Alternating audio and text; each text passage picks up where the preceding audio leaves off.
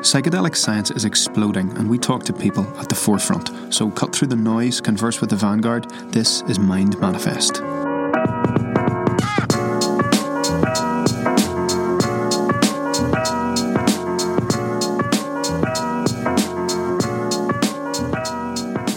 Thank you so much for joining me, William. I really just wanted to reach out to you because I have to be honest, I'm embarrassed to say I didn't know who you were until about a fortnight ago, and how I came across you is, I think, a fairly interesting story. And I'm a therapist, and I was in my waiting room.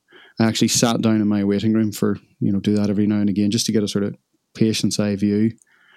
And I saw your book on the Poetry Pharmacy, the first one, sat on the mantelpiece, and I took it down to read it. But there was something so, before we hear about the genesis of it, there was something so, of course, about it. There was something so antecedent about it. I saw the words and I intuitively knew what it was and what it was for.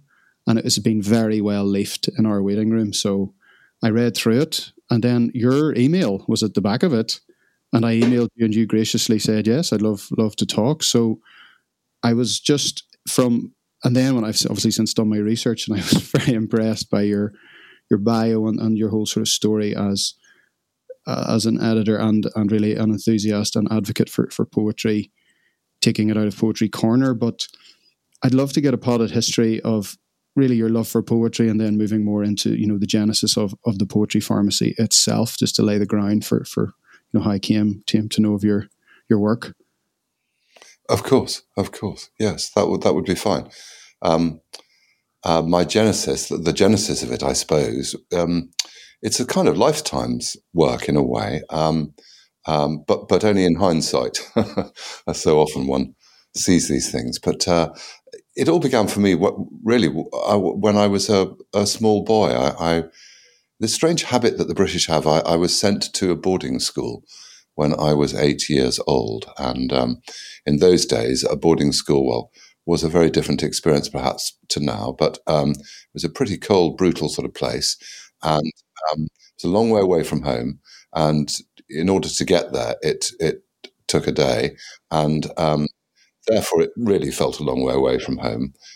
But also, it was a place where no one loved me. And I'd only been used to, warmth and love particularly from my mother. And it just, in retrospect, was an enormous fissure in my psyche. And I don't think I've ever really recovered from it on a fundamental level. And I've talked to lots of other men of that generation who were sent away to school. And, men of that era weren't very good at talking about these things. But of course, the world has changed. And I began to notice a sort of a flicker of fear and anguish in their eyes too about what they went through. So poetry, sorry. Yeah, no, I think I'd really love to dig down into that, because the disproportionately enormous cultural output of men of that particular ilk, once you start to see, this story of yours, which is, and I don't want to sort of editorialize it and gloss over it. I'm very sorry that happened to you. It is unfortunately quite a modal experience for many men of that generation. But once you start to understand that from an attachment theory, you start to see that maybe it wasn't possible for them to speak about it, in the dorm with each other, but the cultural output in literature and art and all of these areas and spheres where they then moved into as men is absolutely, enormous and very, very impactful. So it's sort of like hiding in plain sight in many ways once you know how to look for it. That's very interesting. But I also think that while, and I can see that anguish often breeds creativity, and perhaps if your soul isn't stirred, then you don't necessarily have a creative output. But it also meant that an awful lot of my generation were traumatized, stunted, whatever would be the right word for it. And, I can see now in my 60s how so many of them have acted out as a result in one way or another. Quite a few people of my generation to drug addiction and to alcohol, and I think that was related to the trauma of being separated from their family and what happened to them wherever they went. Plus, it was an unguarded, unprotected environment, and in many cases, children of that era were put under the guard of men who abused them or brutalized them, men who were quite... To become a prep school master in that era was usually a refuge for quite twisted individuals or damaged individuals themselves. And as I said, there was very little safeguarding. And I don't know whether you've come across it so much in Australia, but in England and Britain now, the story is coming out about how many people suffered, in that era under the supposed protection of these people. And of course, it made me think too, why did parents do this? And I talked to my mother about this, and it was I think she just felt that there were that sending you away into a cohort of people who would become your friends, hopefully for the rest of your life, was a sort of way of social advancement or a way of educating you better. And but she almost felt like there was no choice. There was some sort of social pressure for her to do so. And I think, I've always been very sad about it. Yeah, well, I wonder, an image comes to my mind of just how much momentum there was and how, ostensibly inescapable it would have been for mums of that generation.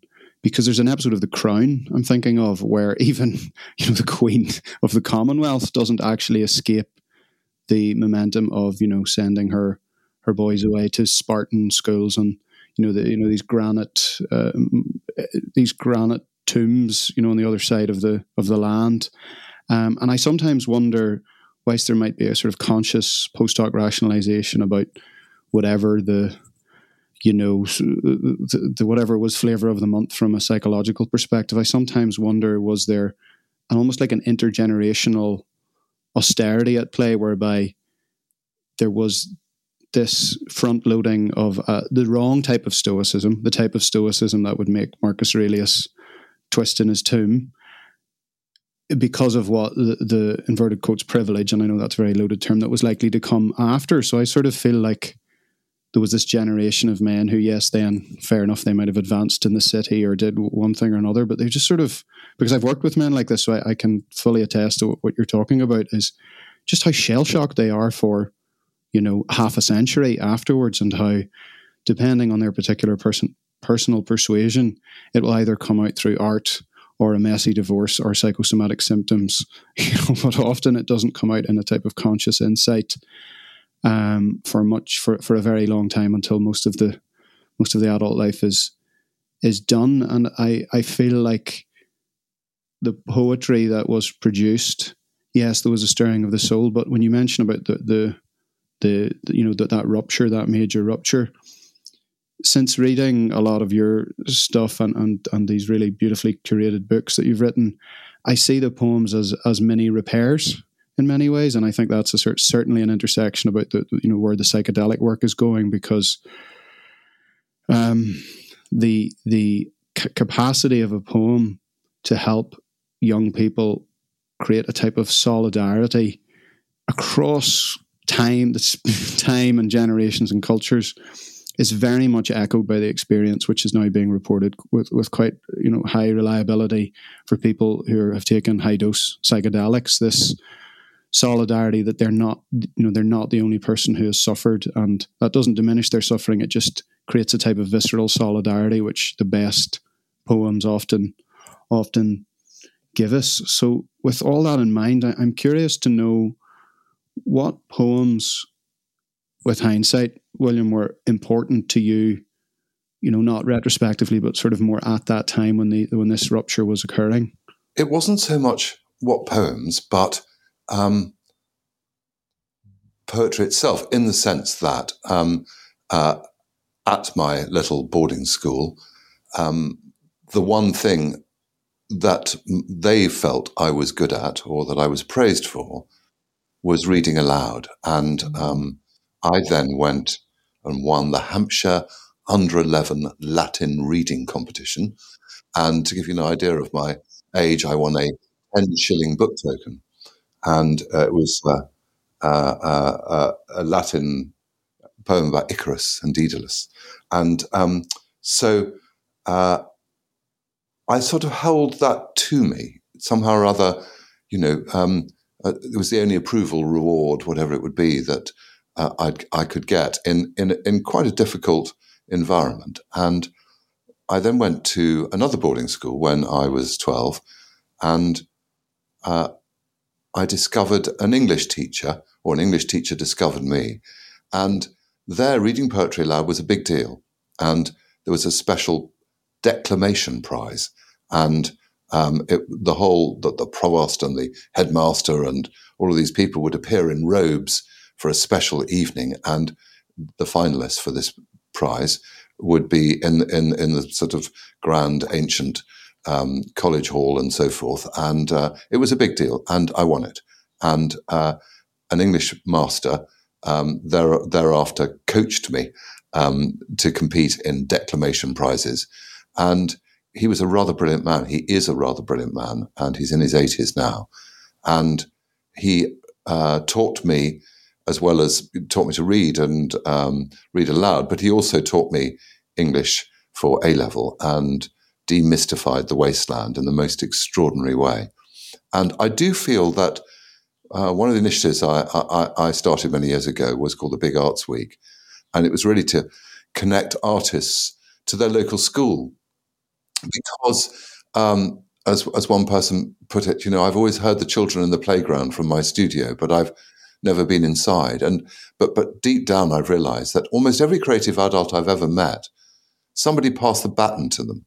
It may have been a parent or a friend of a parent or an English teacher, an art teacher at school or whatever. But on the whole, if the baton isn't passed to you, you won't have the confidence to engage with it or to try and be creative yourself. So this man was very, very central to my life. And many, many years later, I met a well-known actor, and I was talking about poetry to him, and he said, "Who inspired you?" And I explained that this master did, and he suddenly said, "Was it Michael Meredith?" And I said, "Yes, it was. How did you know?" And he said, "He's the reason I'm an actor." So it made me, it was really intriguing, actually, because only a few months ago I went back to find him, to say thank you, because I just realized so many people through the years just must have had that baton passed to them by him. And that's a tremendous and important legacy. Oh, absolutely. Yeah, I'd say you two were two of many. So thank you very much, Michael, for passing that. Is he still with us? Did you get back to say hello to him? Very much. Fantastic. Well, this will be a little digital thank you. Thank you very much, Michael. Those people are so foundationally important, aren't they? Those timely mentors for young men. How now? Whenever you've talked. Since I feel that you should put the Hampshire Under-11 prize on your LinkedIn profile. I think that's perfectly reasonable. The things which we're genuinely most proud of often don't fit into the sort of narrative of what's supposed to go in our bio. But I might try and include that in your bio when we record it after the show. But this thing you've spoken about at other points, William, the importance of embodying a poem and saying it aloud, and how it sort of revivifies it. I'd love for you to speak to that. Why is it important for people to learn poems? Because I think that is one of the sort of things which puts them off this notion of, a schoolmaster making us rote learn something which we don't understand. So why is it important, and do you recommend for people to embody the poems, and how should they go about doing it? Well, I'm going to answer that in a roundabout way. For National Poetry Day one year, we worked with the university, and they were doing interviews of people in their 60s, 70s, and 80s to get a sense of what made up their personal identity, their sense of self. And what was really interesting was how many of them mentioned the poems they learnt off by heart as children at school. So I just say that as a precursor, that plainly learning poetry off by heart really means something to people. And particularly if you learn them when you're young, they stay in your head. The reading aloud is important because I don't believe poetry should be read like journalism or the newspaper or a novel or whatever. There's a concision in poetry and there's a lyricism and musicality in it. And what brings it to life is the act of reading it aloud. And when I say that, I don't mean necessarily reading aloud because you might be on the bus, but reading aloud in your head so that when you read a poem, you hear it, if that makes sense. And you will get something very, very different from it. I also encourage people to read the same poem over a few days. If you have it by your bed, you might read the same poem for 3 or 4 nights, but each time you do it, you'll get a different something from it. Partly because great art is, I believe, layered, and in a way, what makes it so interesting is that it has the power to do that. But also, I feel that poetry is a kind of mirroring effect. It all depends on your own mood, what you get from it, and you'll be surprised, therefore, how, because one's mood changes so quickly and so often, how you'll draw sustenance from it in a different way. And this notion, whenever we talk about the frequency of and the likelihood that you pick up somebody on the street and say, tell me a poem that you know off by heart, I would imagine that there would be an enormous drop off as you move down the demographics. So had they asked the same questions of today's younger people, in certain ways they might not know it in that regard. So it got me thinking, okay, poems must be lived. They are dynamic things. They do best possibly in the transpersonal space. And so I think phenomena like that can't die. They just sort of sublimate, they transmute into somewhere else. So it got me thinking, where are people learning poetry aloud and sort of, living within it again? And it got me thinking that if you wanted to find a bunch of young men who are going to rote learn and then, live out stanzas, it's not in Poetry Corner. It would be hip hop and sort of urban music, or like one of the poems in the Poetry Pharmacy is Oscar Hammerstein's lines, you'll never walk alone, which are belted out at every home game at Anfield. So poetry sales are upticking, but that's just my sense for where it's living in this embodied way, because I don't think it's gone away. I just don't really have a good sense, William, of in what quarters poetry is being memorized, read aloud, exchanged between people, because I don't think it looks the same as it did for previous generations. Could you speak to that?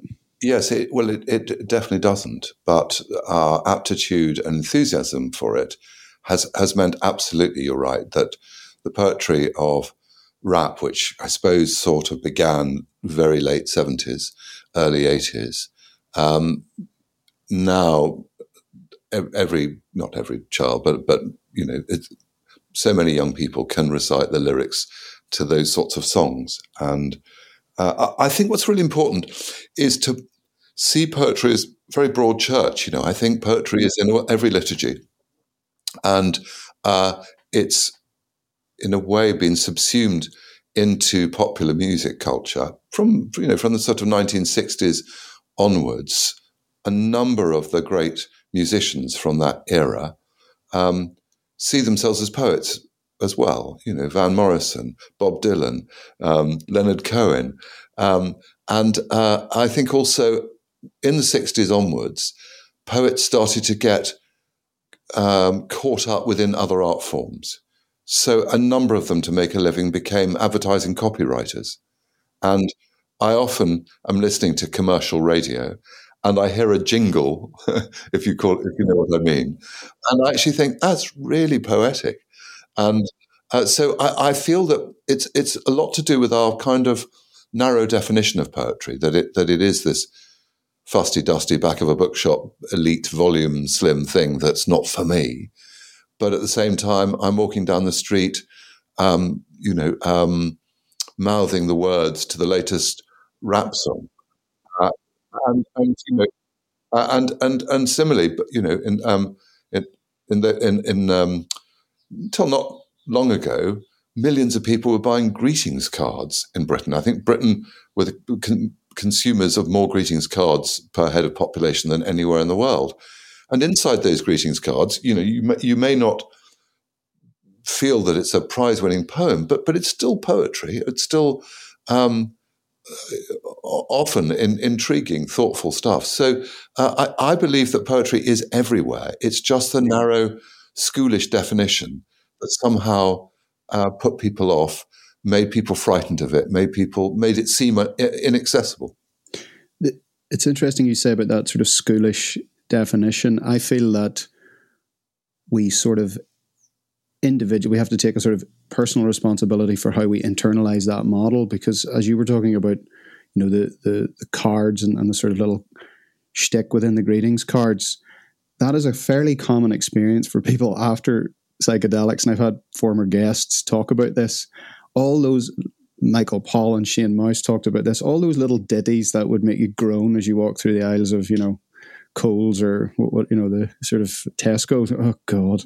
But then it seems to be, William, this is a very interesting finding, is that for several months after people have had a really profound psychedelic experience, they are so much more open to, in a non-cynical way, taking those things on board anew, like with a beginner's mind. So people will say things like, yes, home is where the heart is, and with all sincerity, they mean these things.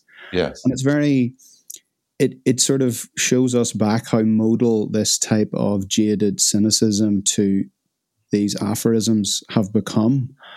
I feel like poetry from a long period of time ago that we don't have any cultural reference points for in our day-to-day lives can often do a similar job. And there's that beautiful poem that you've listed for loneliness. I think it's by Hafez. Am I pronouncing that correctly? The Sufi mystic. Right. If you'd be open to it, I'd love to hear you just tell a little bit about that, because that to me is the experience of hearing something that you sort of know implicitly for the first time, and it cannot be told to lonely people enough, in my experience. Funnily enough, this has been the most powerful prescription of the lot. And there it is in one or two lines, written mostly, I'd say, in 700 years ago by Hafez. But one needs to be generous to the translator, Daniel Ladinsky, because I think purists of Hafez would say it's a fusion of the two, but I don't mind. It doesn't really matter. In the modern world, our biggest problem is loneliness in this country anyway, and I imagine in lots of places. And it appears to be, to me, because, or exacerbated because of digital technology. The phone has become so much, so influential in our lives, but people are, I think, unaware, or maybe they're not really looking at the impact it's having on their well-being and their psyche.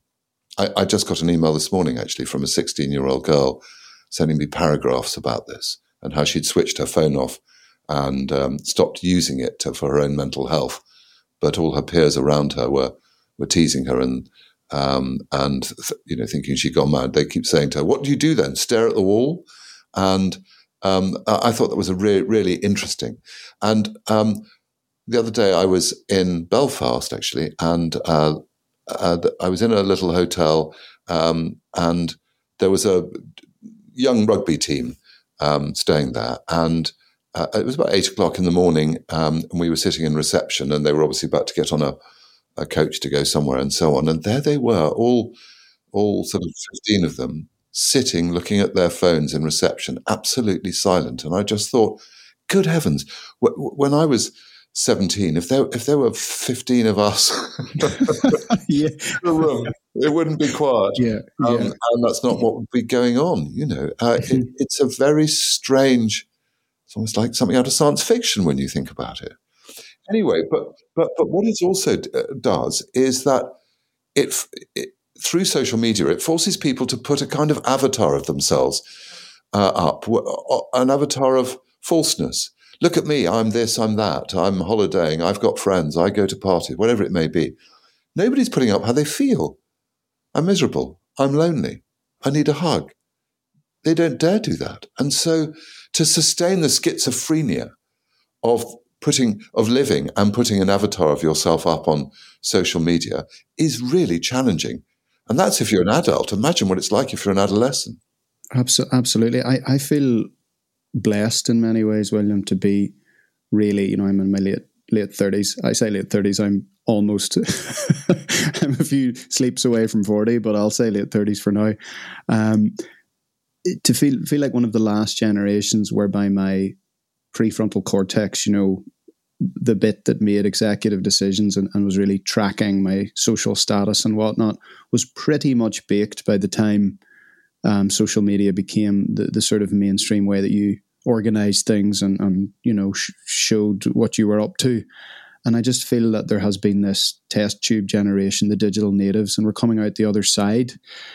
And I would imagine that those people who traditionally might not have touched poetry until in previous generations, they maybe hit those more midlife crisis, are probably reaching for the digital version of Poetry Corner much sooner than in the past. That's my sense of it, William. But as an editor, is it younger? Is the biggest growth areas in the sort of digital natives, the late teens, the early 20s, all the way through? Are those the people who are reaching for it on social media?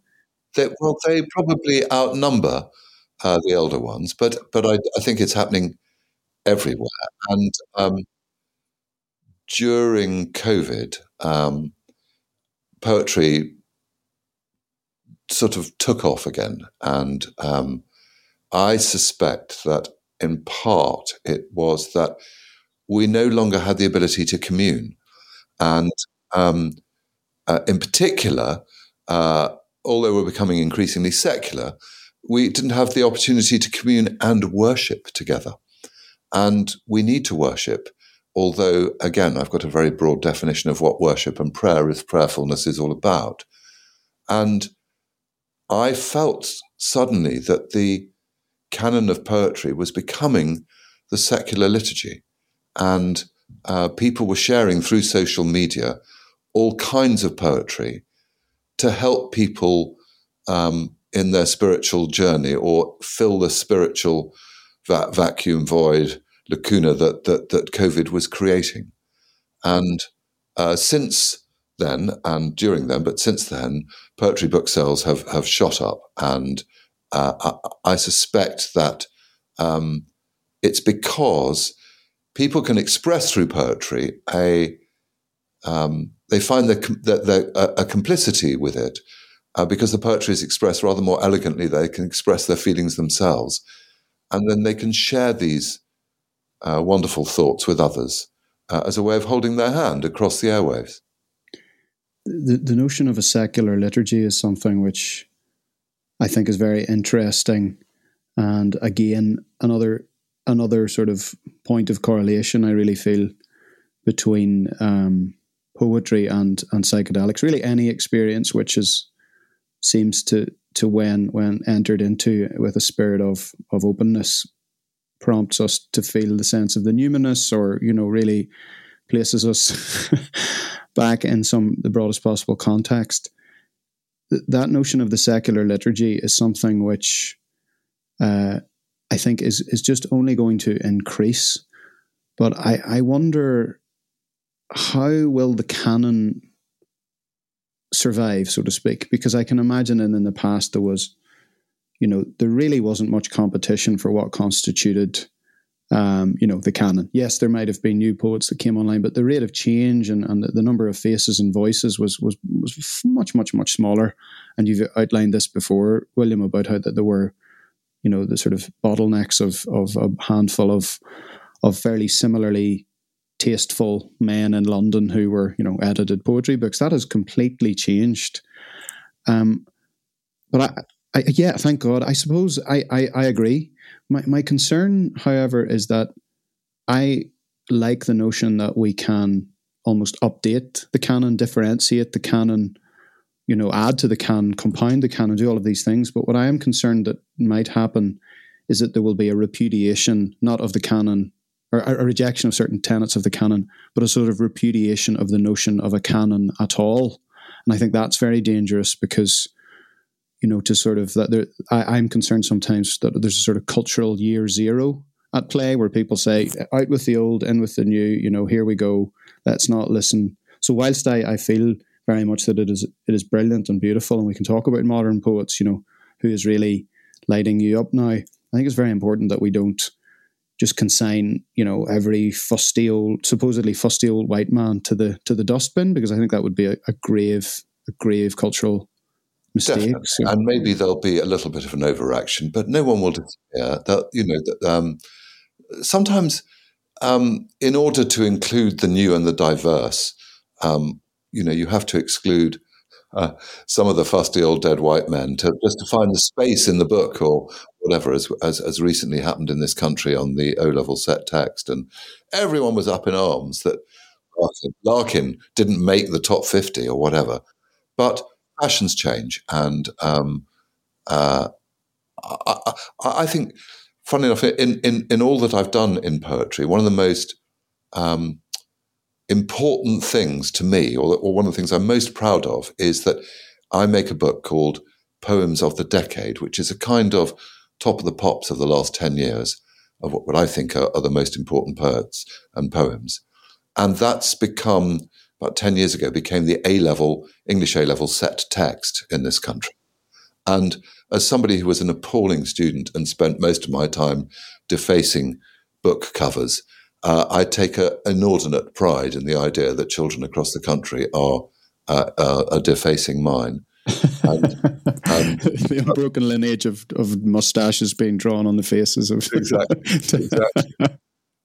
But I'm really proud of the fact that children are reading, learning, studying poetry written in the last 10 years. Because when I was at school, I was probably at least 50 years behind the poetry, or maybe hundreds of years. So if you choose to then go further and really study it, then why not go back to the ancients and everything? And equally, if you're doing English A-level, that should include them as well. But I did feel that there was one of the reasons which put people off poetry was it just didn't seem relevant what they were studying. And so that's why Poems of the Decade I feel is quite an achievement. That's brilliant to hear. It's a long enough period of time that you can get a broad sweep of what's happening, but also sort of short enough that it'll be in spitting distance culturally of the people who are learning it. I remember feeling that. I think that happens a lot in music as well. A friend of mine's a piano teacher, and he would always preface kids starting, their whole piano journey with saying, "What songs do you like?" Okay, there's plenty of musical theory and learning within that. I need to get a critical mass of love of this art and this modality, and then we can go back and teach you all the classics. But if you don't have that, starter for 10, then it's really it's just a non sequitur. So I well done. That's I'm sort of keen to hear now. My nieces are going through that age, so they might very well be starting to recite things that and if they deface things, I shall send you a picture of their art. but by the way, we forgot to say, going back to Hafez and Daniel Ladinsky, there is a fusion between 700 years ago and today, and there is the antidote for loneliness, and it goes, "I wish I could show you, when you're lonely or in darkness, the astonishing light of your own being." So simple. And that's the most powerful prescription of all, I think. People get out of the chair a foot taller when I read that to them.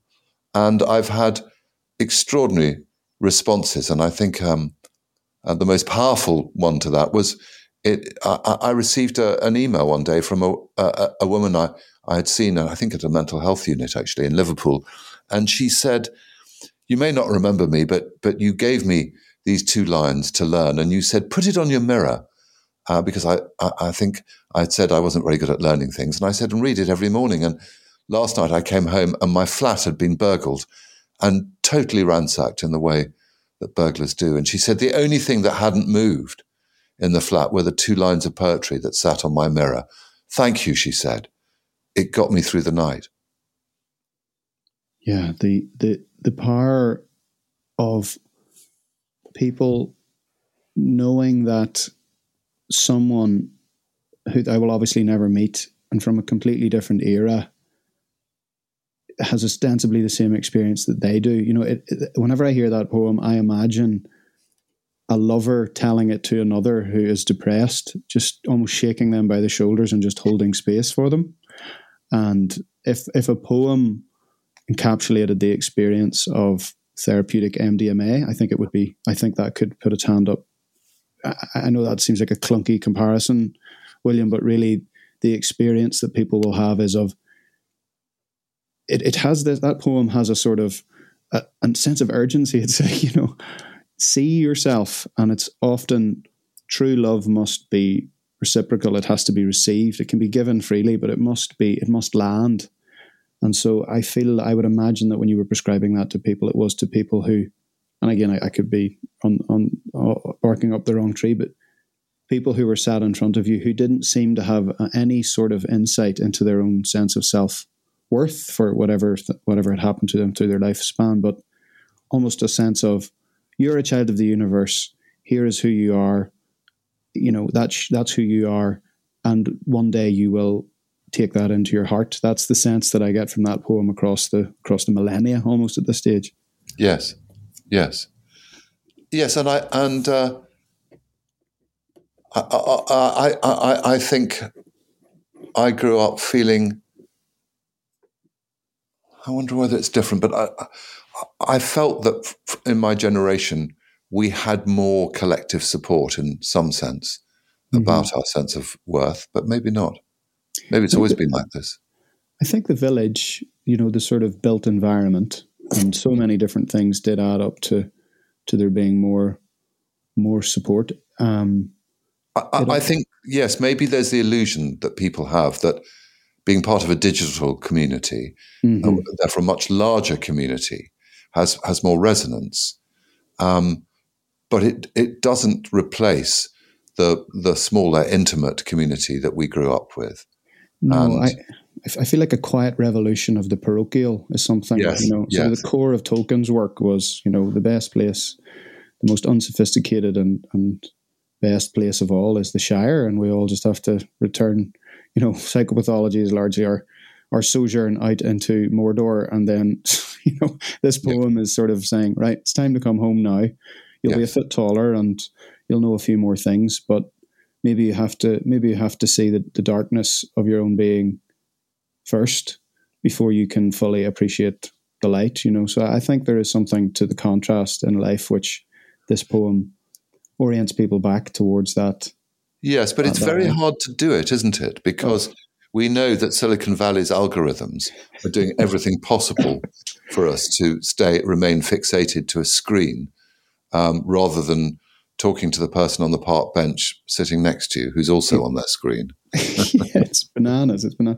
So I'm curious, because we haven't really dug into what, you know, the nuts and bolts of the poetry pharmacy is. So I was wondering if you could tell the story of you know, the very first, I suppose, in session that you had at the festival, and then I'd be very curious to hear, like, this is a selfish question as a therapist, you know, how does a session generally go? Like, is it a case that you will voice the poem to them, give them a, you know, almost like a prescription, you know, make it ritualistic, have them read it? I'm very curious to know how it came to be, and then how, when you were actually this almost accidental therapist, what your what your average day looked like when you were actually prescribing these poems.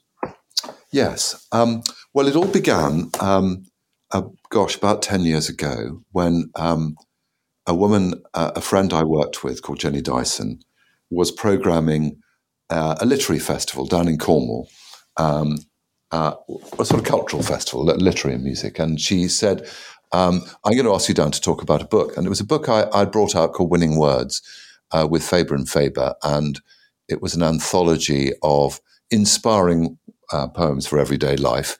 And it was meant to connect to the arrival of the Olympics here in 2012. And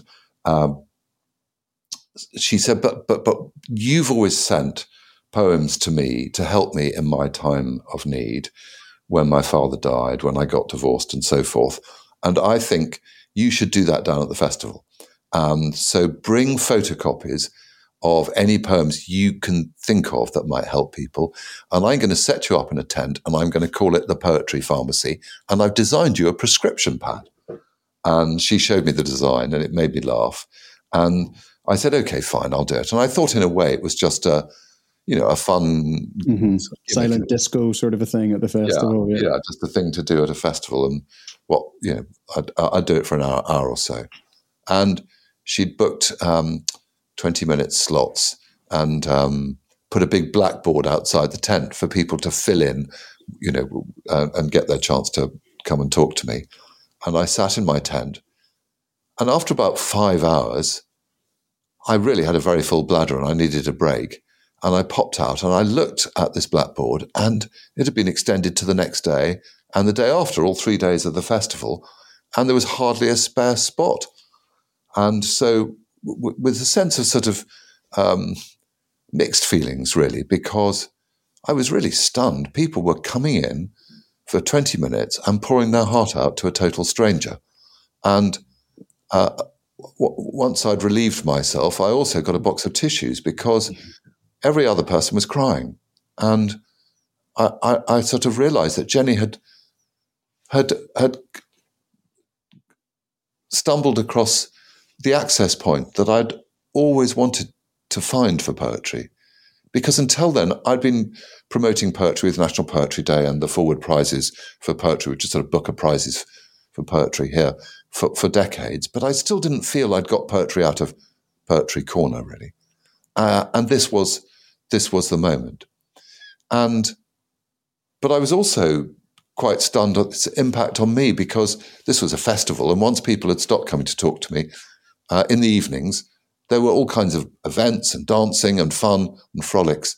And my friends said to me, come and do this and come and do that. And I really didn't want to. I wanted to absorb what I'd, encountered, and I needed to process what I'd dealt with.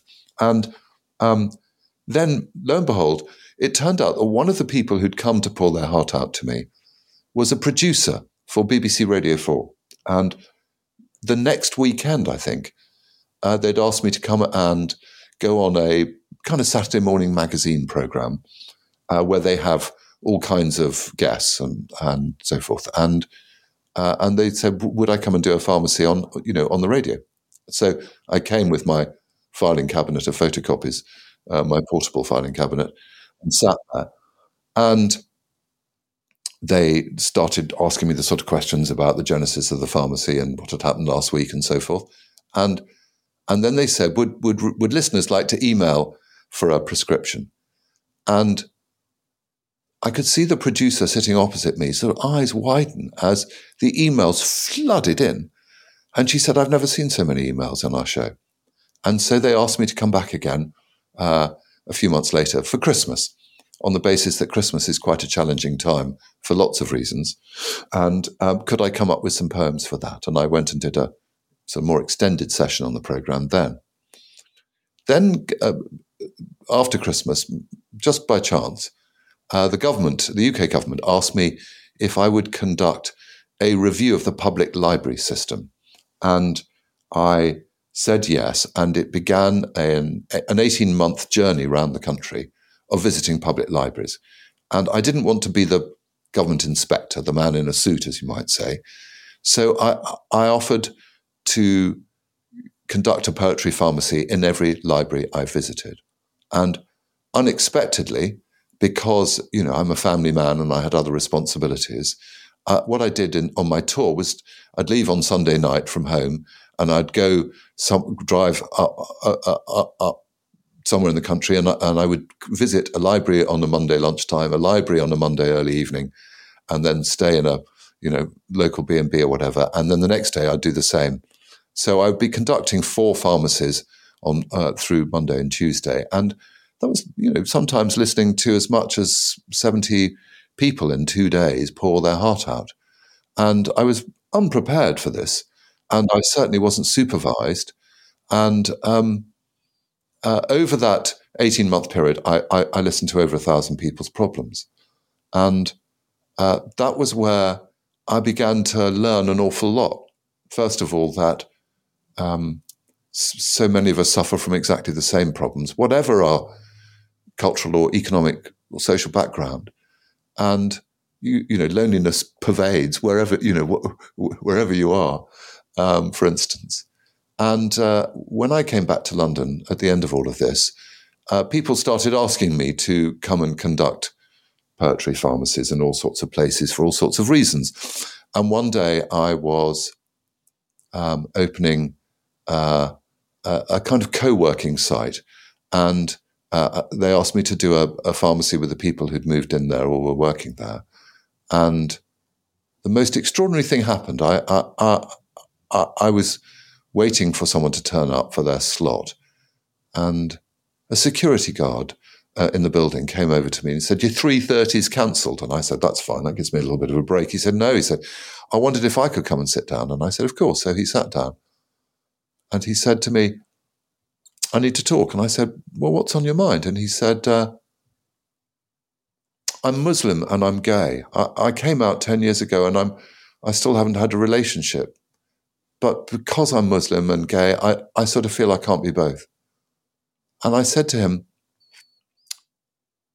actually, I went back to Hafez all those years ago. There's a Sufi mystic who plainly doesn't think there is a contradiction in being Muslim and gay, because he said it happens all the time in heaven. And one day it'll happen again on earth, that men and women who are married, and men who are lovers, and women who give each other light, will get down on bended knee with tears in their eyes and say to their loved one, "How can I be more loving to you? How can I be more kind?" And there was this pause, and then he got up, and I got up, and he gave me the most enormous bear hug with tears flooding down. And I gave him my email address. And a few months later, he wrote to me and said, "I'm dating, thank you." And I think that was one of the most moving and sort of affirming moment I've had in the poetry pharmacy, of just how I was able to be a kind of cipher through my knowledge of poetry, of reassuring words that can give you a sense of complicity with how you are, and make you feel that you're not mad, you're not alone, and that what you're feeling, and particularly in the context of this, has been felt for hundreds and hundreds of years, and therefore it's normal, it's okay. And that's the essence of what the pharmacy is really around. Now, to answer the second question, what goes on? In some ways, I think I ask only 3 or 4 questions in my 20 minutes, because I really want to let my patient, to want of a better word, be heard. That's what they've come to do, to be heard and to be understood. And I usually ask, "What's on your mind?" And out it pours. And then I ask, "What do you think it's really about?" And out it pours. And finally I ask, going back to your childhood, where do you think this all began? And I don't think I'm doing anything really more complicated than that. Listening is like climbing Mount Everest. It's pretty straightforward. You just put one foot in front of the other, but to do it successfully is extraordinarily difficult. It is, and I've learnt and understood now. I've got so much admiration for what you do and what other of your profession do, because it's very hard thing to do, and I felt I had to hold their gaze and be totally present for that 20 minutes. If they had, given me the privilege of listening to their most intimate thoughts and problems. And it's an awful privilege, isn't it? Sorry? It's like an awful privilege. It's this paradoxical.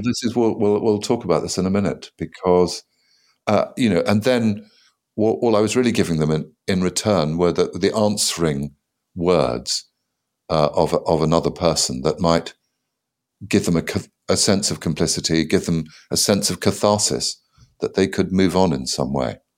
But I have been burdened by it. Mm. So the awful privilege is very well put. Good words.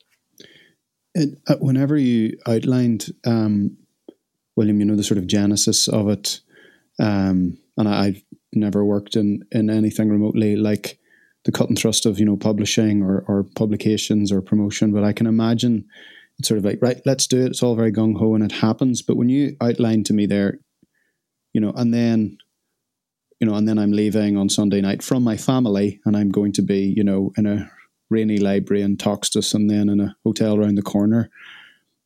And there's just almost zero triage of what is going to walk through the door to speak to you. And it's possible that people don't actually even know when they go to see you what they're going to say. But my thoughts sort of went out to you there, William, because I imagined, wow, and it's not for me to ask necessarily, but there probably were some, as an empath, as clearly empathic as you are, there were probably some dark nights, in the hotel going, what the fuck was that? It's just to sort of almost have the gateway of the abyss opened and see how it's like it's like basically moving through the psychopathological platform 18 3/4 and saying, this is everywhere. This is in every socioeconomic class. It just has different clothes on, and it's everywhere. And there's this overwhelming solidarity for your fellow human, but also just, what's the word, sonder? I don't know what country it's from, but that sense of becoming more aware that other people are not the two-dimensional avatars that your brain sort of makes them as they walk through the street, just realizing that they have as rich, full, complicated and meaningful a life as you do. And it's just like the thinnest of veils that you've broken through, but it must have been an awful lot to be hit with that all, at once, just with no, obviously a clear sensibility for it and a capacity to help, but with no formal training in that, or how to sort of discharge these things. That took me a long time to figure out how to do, and to be on your own. I can imagine that must have been incredibly burdensome at the time. It really was. And I became very depressed. And, but actually COVID rescued me because I could no longer do it. And although I did a few sort of Zooms to talk about what I had been doing to carers, to doctors, all sorts of things, to be able not to have to be present with people doing this, I realized was a blessed relief. And since lockdown, I've accepted invitations a couple of times to go to festivals and to listen to people's problems, and I've realised that I really can't offer that service anymore. It's too much to take on board, and I'm maybe at a later date I'll get the energy to do it again, and maybe under supervision I'll be able to. But I do feel pretty depleted by it, and I think the awful privilege is a beautiful expression that explains what I've been going through very well. Well, I hope that you have some solace from the poems, and this is part of the reason I wanted to contact you, because it's hard to describe, but when I picked up your book, I thought it has a jaunty red colour to it, but a little line. I don't know what the movie's called, William, but this came to me, and that's what I sort of started us by saying, that had this antecedent quality. And I think the people who put their names on the blackboard at the original festival also felt that. There's a movie, a country and western movie, and this guy's playing guitar, and he's a sort of broken, artist, and he plays this really basic chord, G, C, D. It could be a 12-bar blues. It's those sort of iterative, revelatory axis of music. And he says to his girlfriend at the time, "Who wrote that?" And she's like, "I don't know, Dylan, Cash?" And he's like, "No, I just wrote it just now." The good ones you always think were written before, So there's something so potent, and when people chance upon something, and there's really no other way, you almost always have to stumble into these progressions, like Parsifal, like the Holy Fool. You stumble into these things, it almost always takes its toll, and then there's a sort of personal rupture and repair. So I hope that you can find solace in the poems. That I hope that you're continuing to. This is one area where I think the therapist is allowed to self-medicate and not be reported to any regulatory body. It's quite fine if you just keep self-medicating. Yes. But the double-edged sword of social media is something which I've struggled with. I think in many ways social media is a cancer, and the shape of the average smartphone is not far off a packet of cigarettes in the inside jacket pocket of a lot of people. It has a certain... Oh, that's a very interesting image. Yeah, it's very totemic. I know I think along those terms, so I don't want the cigarette. I don't want these cigarette packs on the table even. That's fantastic. I love that. Can I steal away? Yeah. Well, yeah, exactly. Steal away. I'm Irish, so I've been stealing the milk out of your tea, so I've been prescribing things left, right, and centre, which came out of your mouth. But but I think that's so good, because it expresses the compulsion and the as an ex-smoker as well. When you've run out, the nomophobia, I think, is what they. When you can't find your phone, or it's got all that kind of lost its battery. It's fascinating.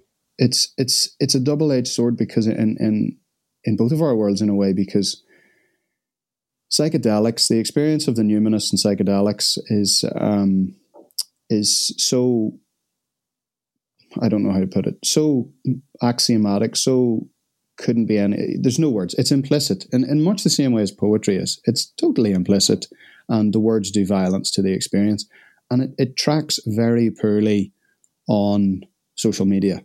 So I will have the experience of seeing a psychedelic. I don't really promote on social media because I just can't really reconcile that with myself. But I also fully appreciate how intimate and important these experiences can be. And there has certainly a lot of people who have probably heard poems that you have said at scale. And this is maybe a way that you can take the Poetry Pharmacy forward, William, just a suggestion, whilst protecting your own psyche from this tsunami of suffering, is that there are people listening and bringing themselves back from the edge through memes and YouTube channels and podcasts and all of that. So it's just this incredibly paradoxical way that we can save ourselves and just perennially damage ourselves. And I just don't really know how psychedelics and their sort of mainstreaming and promulgation tessellate well. I've very rarely seen it done well in the world of social media. I think it does violent. It just seems so anathema to the whole thing. And I'm sure at times, as much as it's great to take poetry out of Poetry Corner, when I was reading your book, I wanted to read it. I didn't look up any of the poems online. I physically read them in the book, and it's beside me here, because I just don't know how we move forward without sawing off the branch that we're currently sat on when it comes to share. How do we disseminate the secular liturgy, I suppose, is my unanswered question. Well, I think I don't. Phones aren't going to go away, and so actually, that poetry reads very well on a phone on social media because of its concision. All of that, and but maybe through social media you can drive people back to the book. Perhaps. Yeah. Yes, and what my mission in life is, in a way, to provide the canon of secular liturgy. So I make the forward book of poetry every year and have done for 31 years. And out of that, I've chosen 3 poems of the decade. And I've got 2 volumes of the Poetry Pharmacy, but I've written a third, which will come out in September, which in all will, if you brought the 3 together, will give you 150, 165 poems and conditions, balms, as you might say. So I'm hoping that will be rather like a sort of Victorian herbalist will sit on people's bedsides or in their loo or whatever that, to look for. And I've done a big, beautiful illustrated children's book called Everyone Sang, a poem for every feeling, and illustrated by Emily Sutton, who's the most gifted illustrator of all, I feel. And I've done that in the structure of sort of the pharmacy, 5 sections, poems to calm and connect you, poems to inspire you and so forth, poems to make you smile, for adults to read with children, to draw out and bring out how they're feeling, and to make the children connect poetry with a sense of turning to poetry to help them in times of need. I'm particularly struck at the moment by this because I think one of the unspoken impacts of COVID is a kind of time bomb. So any child, let's say under the age of 7 or 8, won't really, or even older, won't really remember what life was like pre-COVID, pre-lockdown. And during that period, they watched their guardians, parents, carers become completely unmoored with anxiety. And the rock or the certainty or the authority that those people represented for those children was kind of knocked aside. And children of that age don't have the vocabulary to express the impact of that. And that's going to be a therapeutic time bomb. And absolutely. And Everyone Sang was designed in a way, as I was putting it together, for those adults to kind of reestablish that connection and to try and help the children talk about how they feel.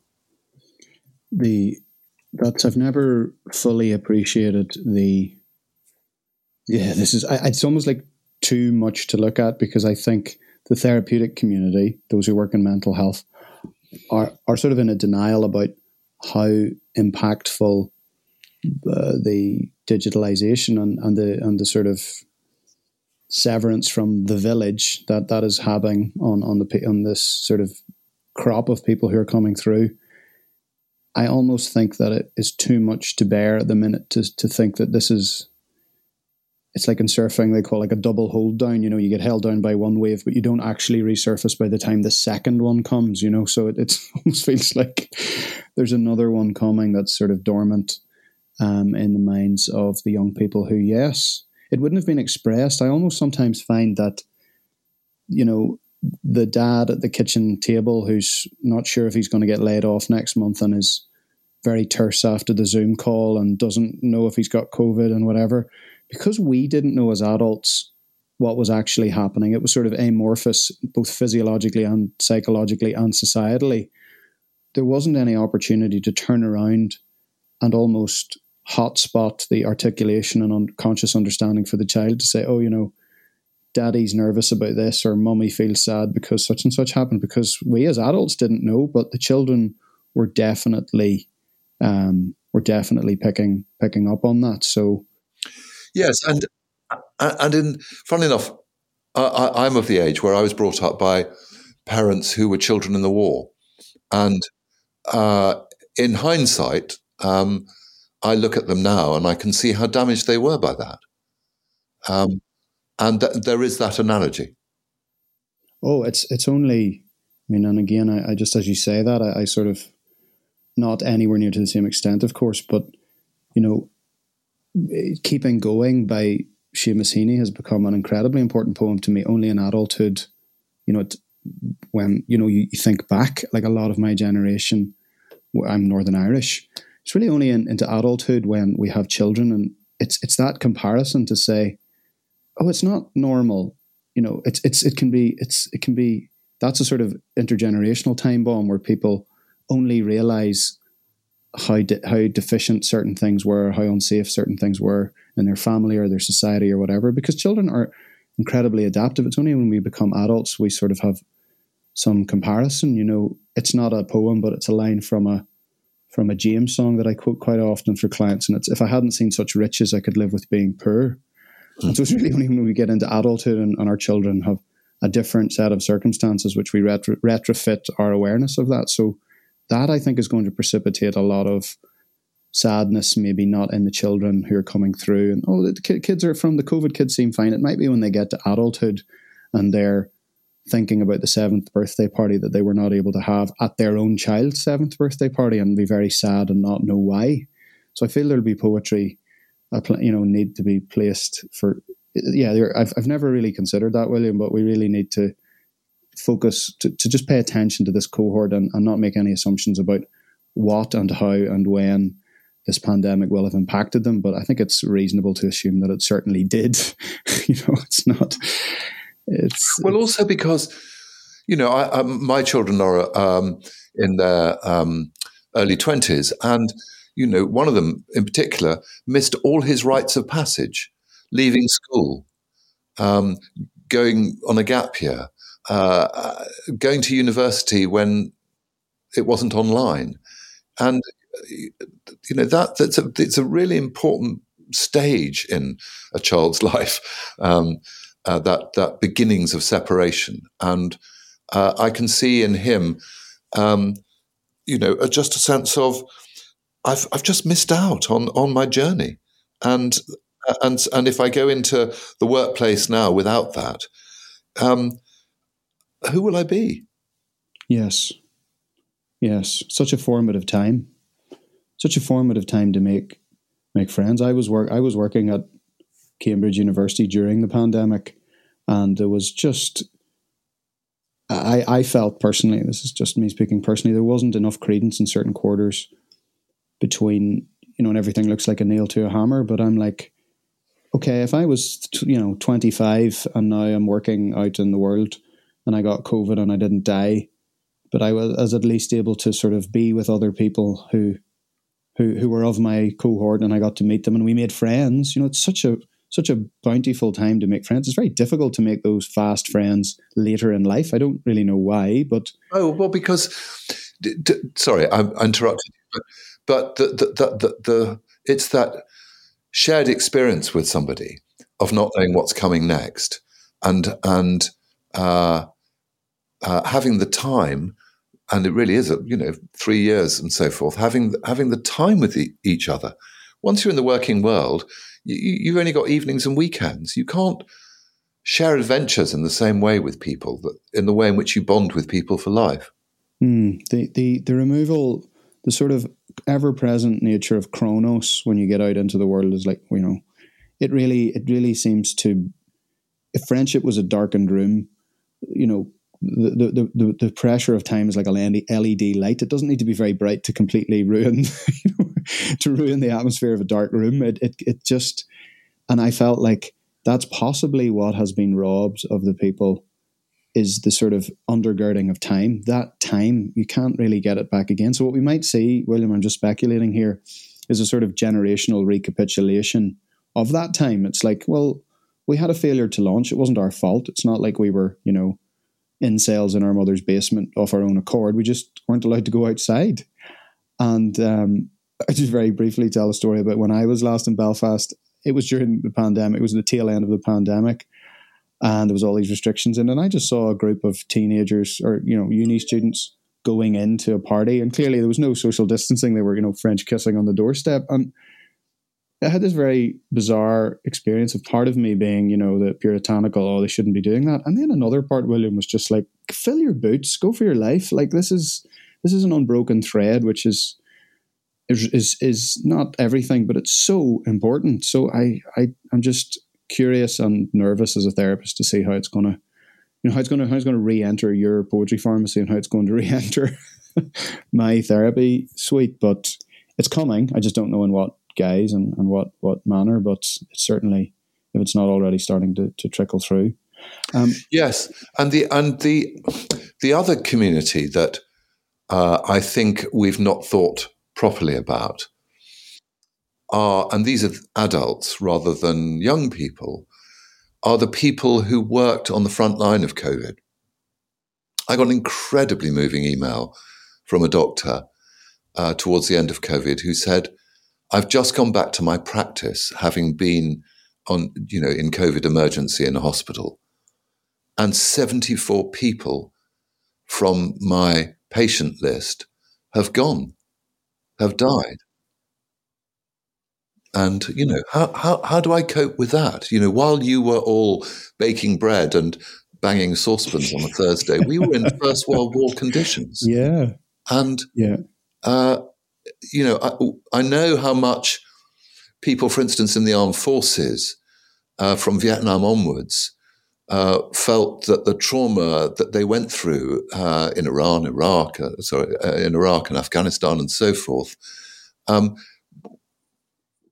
was very hard for everyone else to understand because, and what's more, people don't value what we did in that way. So I think that the frontline public services community in hospitals in particular, but ambulances and so forth, that those people are marked forever by what they've been through, and yet they're expected to sort of just go back to normal, and they won't. Mm-hmm. They can't.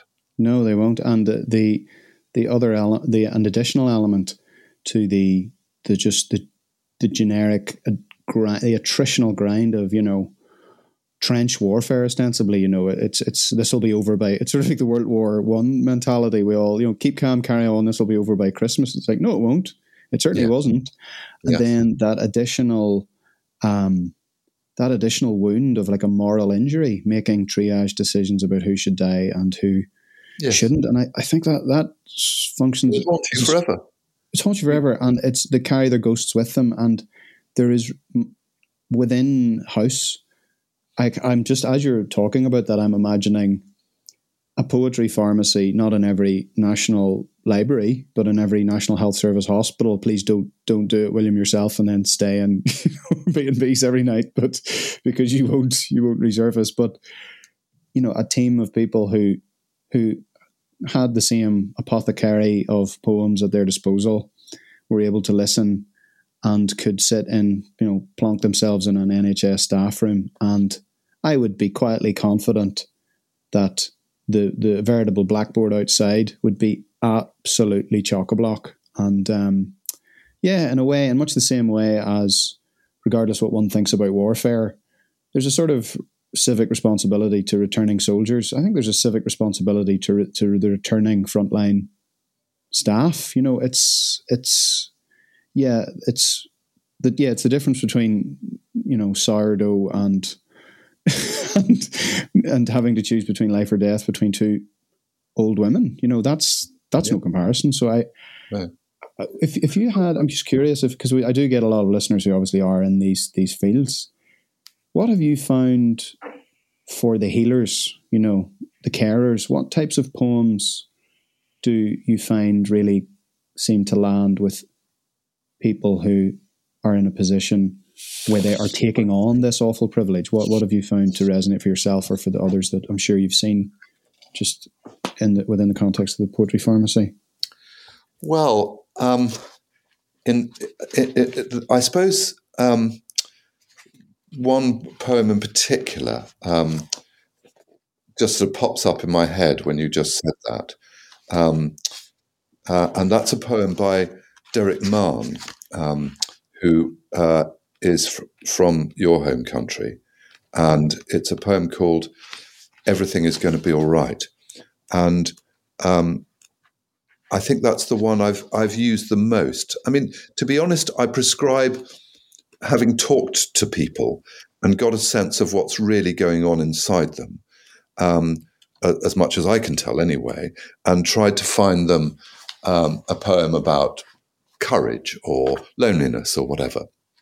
But this poem I thought would be rather appropriate for what we were going through in that period. How should I not be glad to contemplate the clouds clearing beyond the dormer window and a high tide reflected on the ceiling. There will be dying, but there is no need to go into that. The poems flow from the hand unbidden, and the hidden source is the watchful heart. The sun rises in spite of everything, and the far cities are beautiful and bright. I lie here in a riot of sunlight, watching the day break and the clouds flying. Everything is going to be all right. It's beautiful, thank you. Very poignant for that time, just the image of someone lying in the Groundhog Day-ness of the reflection of whatever's, in the street below on the roof. It's again, those aphorisms, everything is going to be all right. It seems to be, William, that it's so important to read them aloud and read them over time, because you could say that to someone every day that ends in a Y for a decade and it doesn't land. No. And then it will. And as much as, and this is just my 2 cents on it, as much as it is really important for people to say, absolutely essential for people to seek suitable medical, professionally trained care, I have been astounded by how many people will say, I was on the way to kill myself in the taxi cab, and as I was getting out, the bloke said, "So, everything's going to be all right, mate." And they just turned around, and then you'll ask them, were you in the care of, people with lots of letters after their name? And it's not one or the other, it's not either or, it's both and, but what I call the guerrilla therapists, the hairdresser, the publican, yourself, the taxi driver, the bouncer. These people are out there holding the interstitial fabric together, and poets certainly have their, place at the dice, I suppose, because that's what got us through. It wasn't Boris Johnson. Do you know what I mean? It wasn't each other. I'm interested by that because the government have said that they can't possibly ramp up people with letters after their name to cope with the mental health crisis that we're in. And, for a decade or more, we won't be able to train up enough people, and I doubt we ever will. But my publishers, Penguin, have very kindly offered to print posters of my prescriptions and poems. And we're about to embark on that and put them in wards and walls of about 8 hospitals in the Greater London area as an experiment to see its impact. And they've been joined in by the publishers of my children's illustrated book with these beautiful illustrations, who said they'll do some for children's wards. And I'm hopeful that that's the beginning of something. I've managed to get copies of these books into prison libraries. One of the most moving moments in a prison is when prison visitors arrive and prisoners are allowed to be with their children.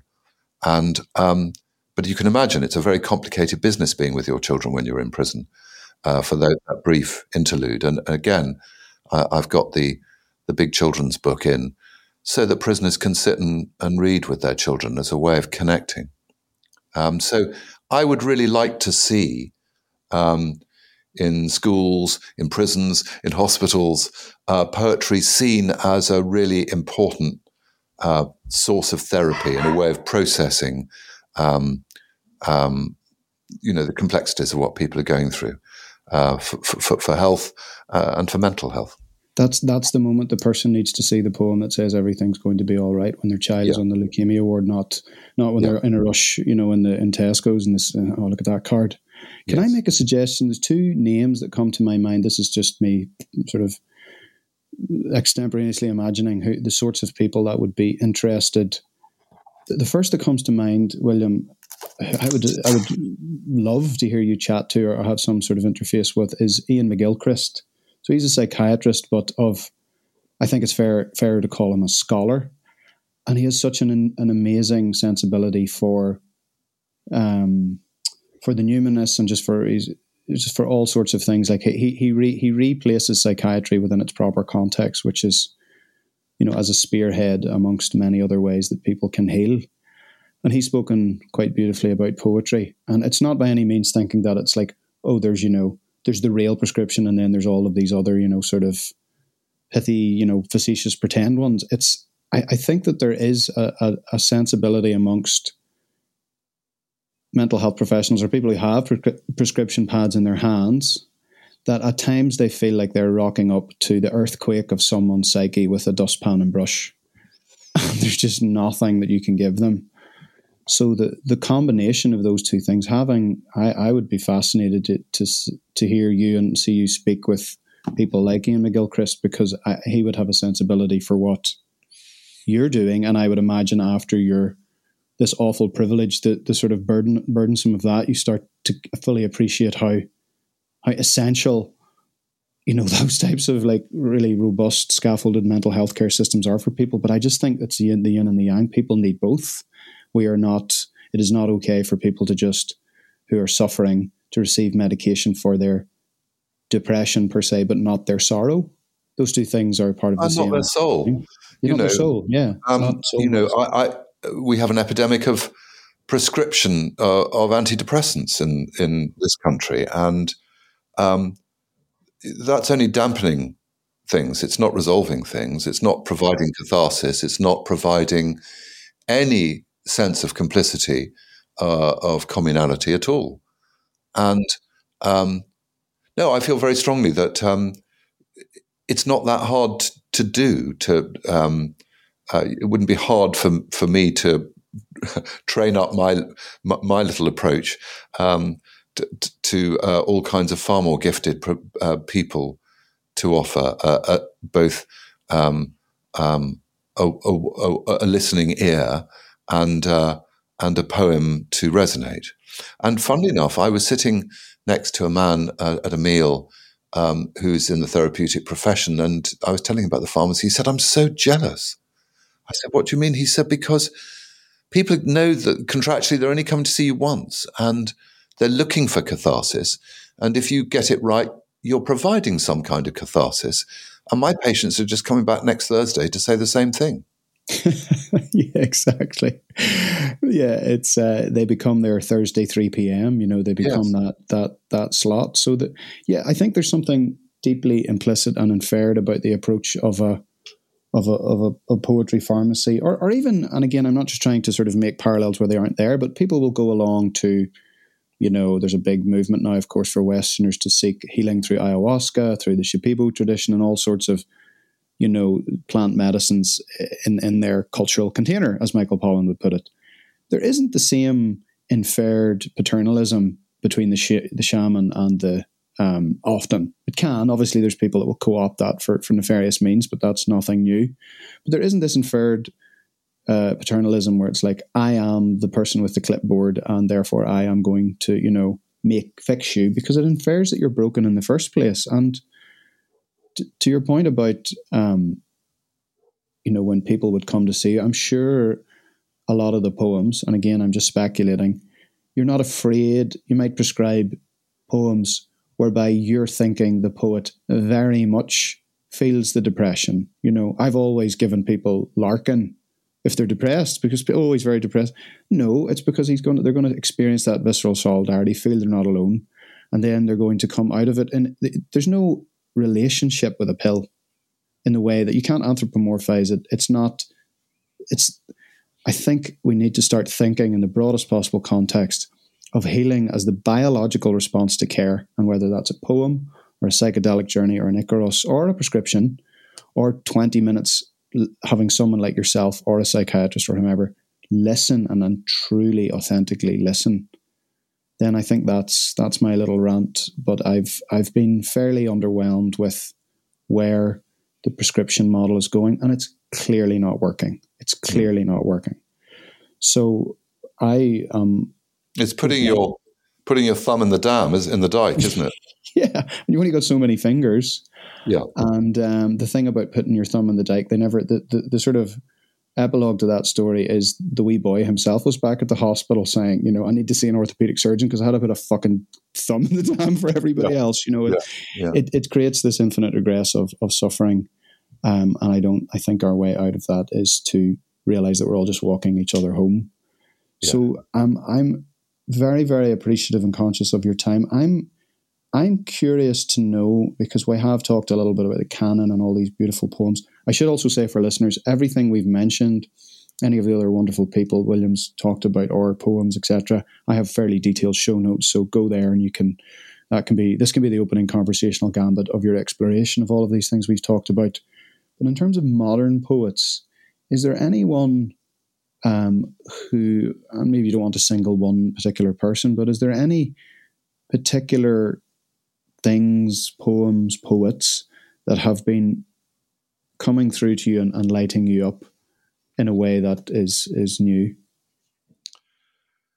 It's an invidious thing to single anyone out, partly because I give the biggest poetry prize. Right, yeah. And in that position, I'm very careful not to. Sure. But again, I would encourage listeners to seek out poems for the decade, poems for the decade, because that's 100 poets, 100 poems, and that gives you a chance, the reader, to single out whose voice most intrigues you, and then find out more of their work, because we're all different, and so what might intrigue me might not intrigue you. So I think that would be the simplest answer I could give to that. Yeah, the poetry anthology is having its own renaissance in a way, because there's a place for people to go to find out. Yeah, maybe that's more even the self-medication model. It's the next step up. It's someone who knows about poems and has that sensibility will prescribe you something. Okay, now it's time for you to take the baton and internalize it and seek out the things which will enrich you. But it sounds like it's a wonderful time for poetry, and I just wanted to thank you for writing your book and being so open, accessible, and being such a lovely orator. I think the Hampshire Under-11s prize was very well warranted. You've clearly you clearly deserve that, and I would very much. I'll try and include it on the bio as well. But if people want to find out more about what you're doing, and more specifically, William, not to just sort of peruse, but to be active in this, if they feel that what we've been talking about, they're saying yes, 1,000 times yes. What can they? What can they do? What would be your, I suppose, prescription for them? What would you like to see people do to really continue to take poetry out of the poetry corner and put it back in the public square? Well, one of the things I do is I started this thing called National Poetry Day over here, which happens on the first Thursday in October, and in a way, it's an anchor, an opportunity for the more reticent Anglo-Saxons to celebrate without embarrassment poetry in the world. Yeah. And it's also a way of getting the media to focus on poetry. But you can turn to your loved one and say, "Shall I compare thee?" Or you can abseil down a building reciting a poem, or you can. And as a result, over these 30 years now, kids in schools read, learn, write a poem. All kinds of wacky things happen. I've always felt that there's a much more open heart in the Celtic tradition to poetry. And, if I was in Dublin and I belted out a poem, someone would buy me a pint. And if I was in London and I belted out a poem, who knows what would happen? The sports crowd in here, mate. Exactly. So I think one of the most extraordinary things, actually, I discovered in poetry, and this is something I'd really encourage people to do. So this is empowering and enabling, and you can do in any community. My next door neighbour in London started a thing called Pick Up a Poem or Bring a Poem. And she is now in her 70s. And she said, "Oh, you like poetry? Come along to one of my evenings. Just bring a poem. Just bring a poem," she said. And her only rule is, you can't have written it yourself. Just bring a poem that means something to you.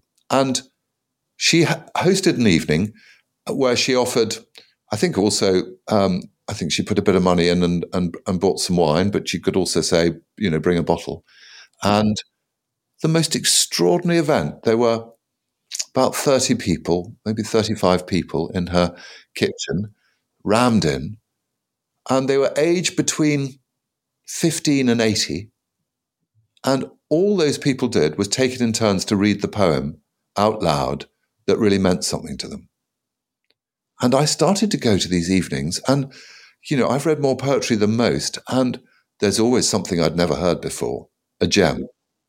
And there's something about the communing of of many generations together who want to be part of this.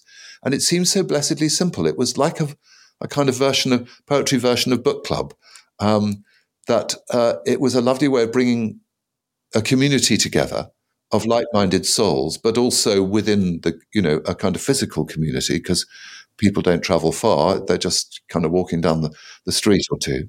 And a lovely way of spending an evening sharing, listening to poetry, and in between chatting to your neighbours. She's a genius. This is the next story that you can tell, I think, William, about that lady who sort of cracked the source code of how to get poetry out to the masses with a blackboard and a yurt, and then you stuck in the middle with a full bladder.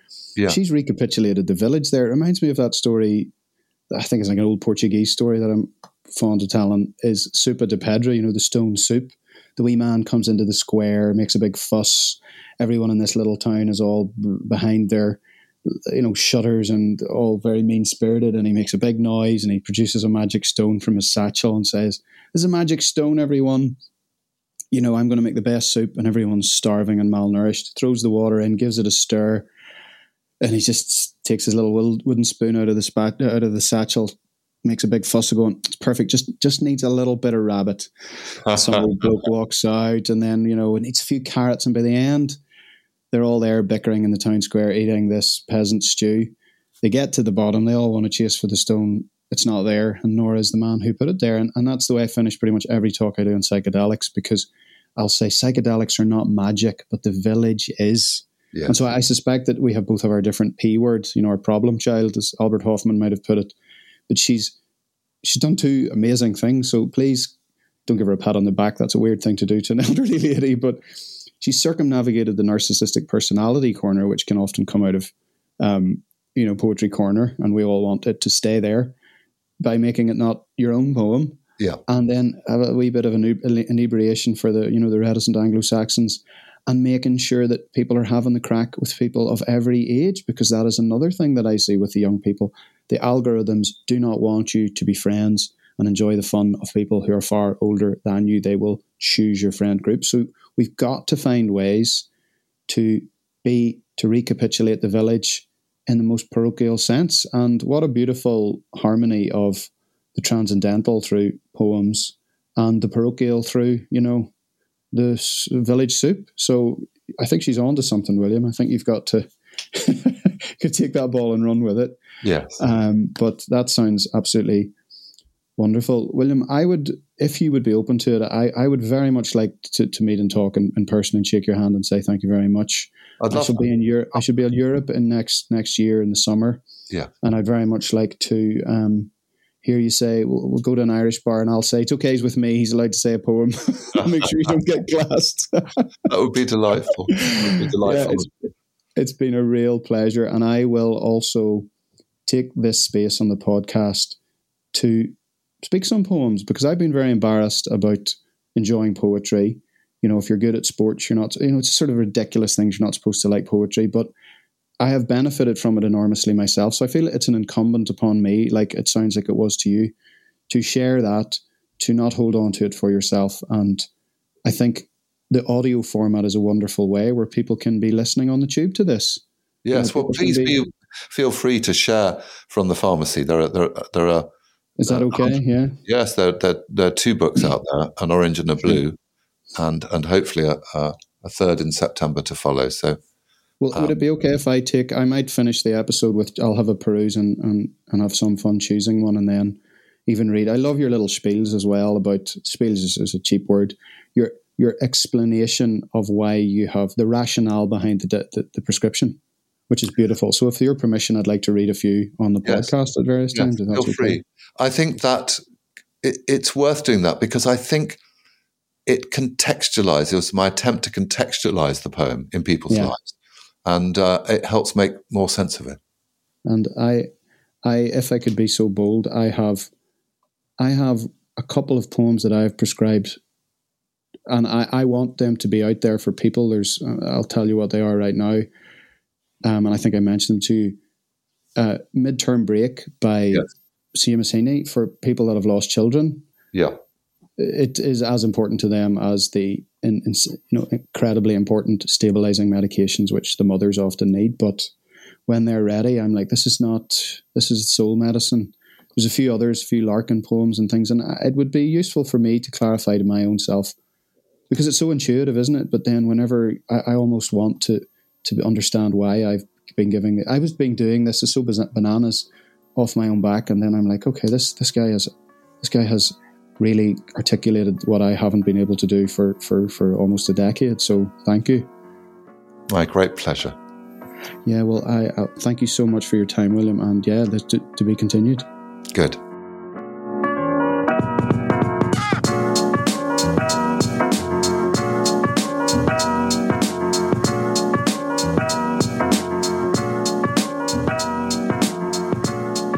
Very much for listening. I hope you enjoyed that conversation as much as I did, and as we alluded to in the conversation, hopefully it's to be continued at some stage in the future in person. Just on other news, there has been an announcement since I recorded the podcast with William by the TGA, which is the Therapeutic Goods Administration here in Australia, that from the 1st of July this year, medicines containing the psychedelic substances psilocybin and MDMA can be prescribed by specifically authorised psychiatrists for the treatment of certain mental health conditions. And this is really huge news and something which we will be delving much deeper into with future guests. And I will also be moderating a panel on the 2nd of March for the Mental Health Professionals Network here in Australia with several people, key stakeholders in the field. And details are to be confirmed because we're just doing this off the back of the recent TGA announcement. But as and when I get the information more specifically about where it is and other things, I will certainly share that with you. But things are going to start moving very quickly, even quicker than they already have been, which is great. But I think, as always, we all have a bit of caution and we don't want to be naive about how things will move forward. But for those of you listening, there are certainly shifts in terms of policy and also the way in which these substances are going to mainstream, and the timeline is even more truncated in many ways than we thought it would be. So that's all for the good, but there's obviously, as always, reservations about how well and how comprehensively we all ensure that these substances re-enter Western society in a way which is beneficial to the most number of people with the least amount of harm.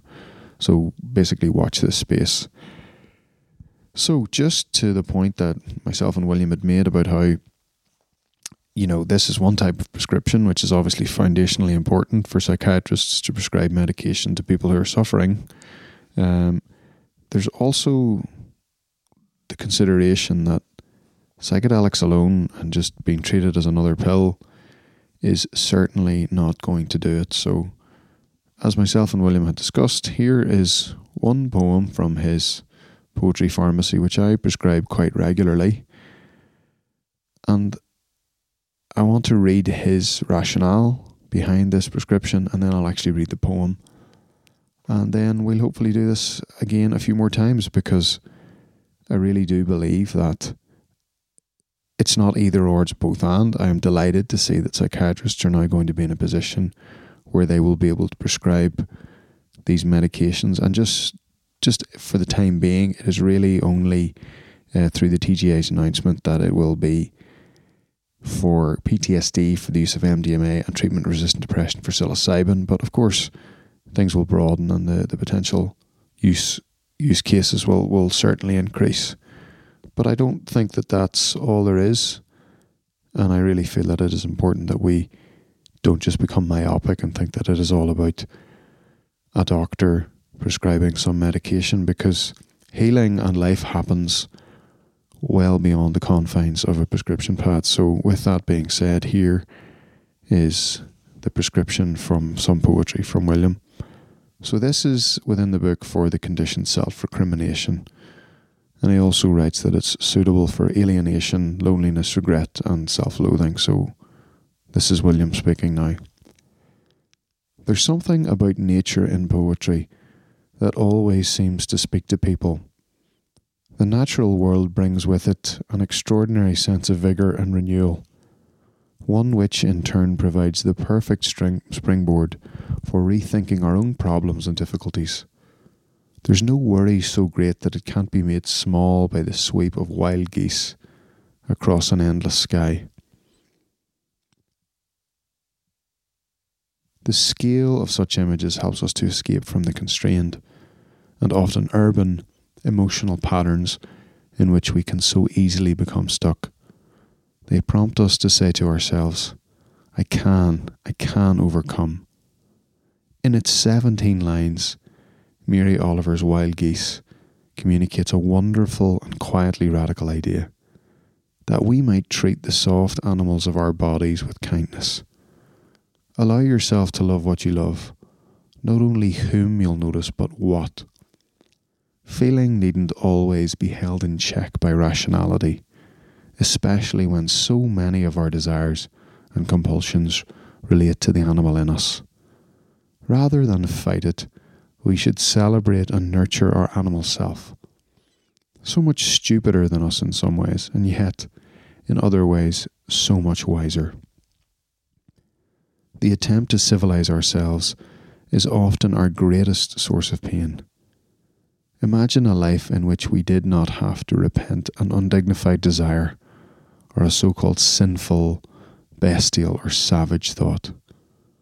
Oliver tells us that there is no need for the self-flagellation that seems part and parcel of being a person, of being good. There is a small, wide-eyed animal within each of us that doesn't understand why we keep kicking it.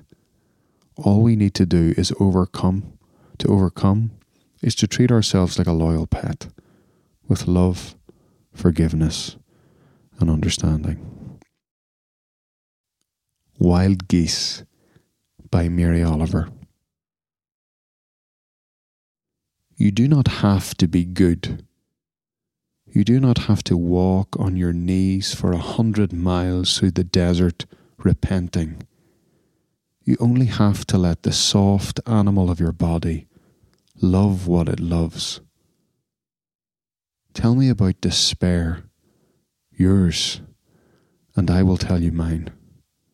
Meanwhile, the world goes on. Meanwhile, the sun and the clear pebbles of the rain are moving across the landscapes, over the prairies and the deep trees, the mountains and the rivers. Meanwhile, the wild geese, high in the clean blue air, are heading home again. Whoever you are, no matter how lonely, the world offers itself to your imagination, calls to you like the wild geese, harsh and exciting, over and over, announcing your place in the family of things. Until next time, Noli Te Mary.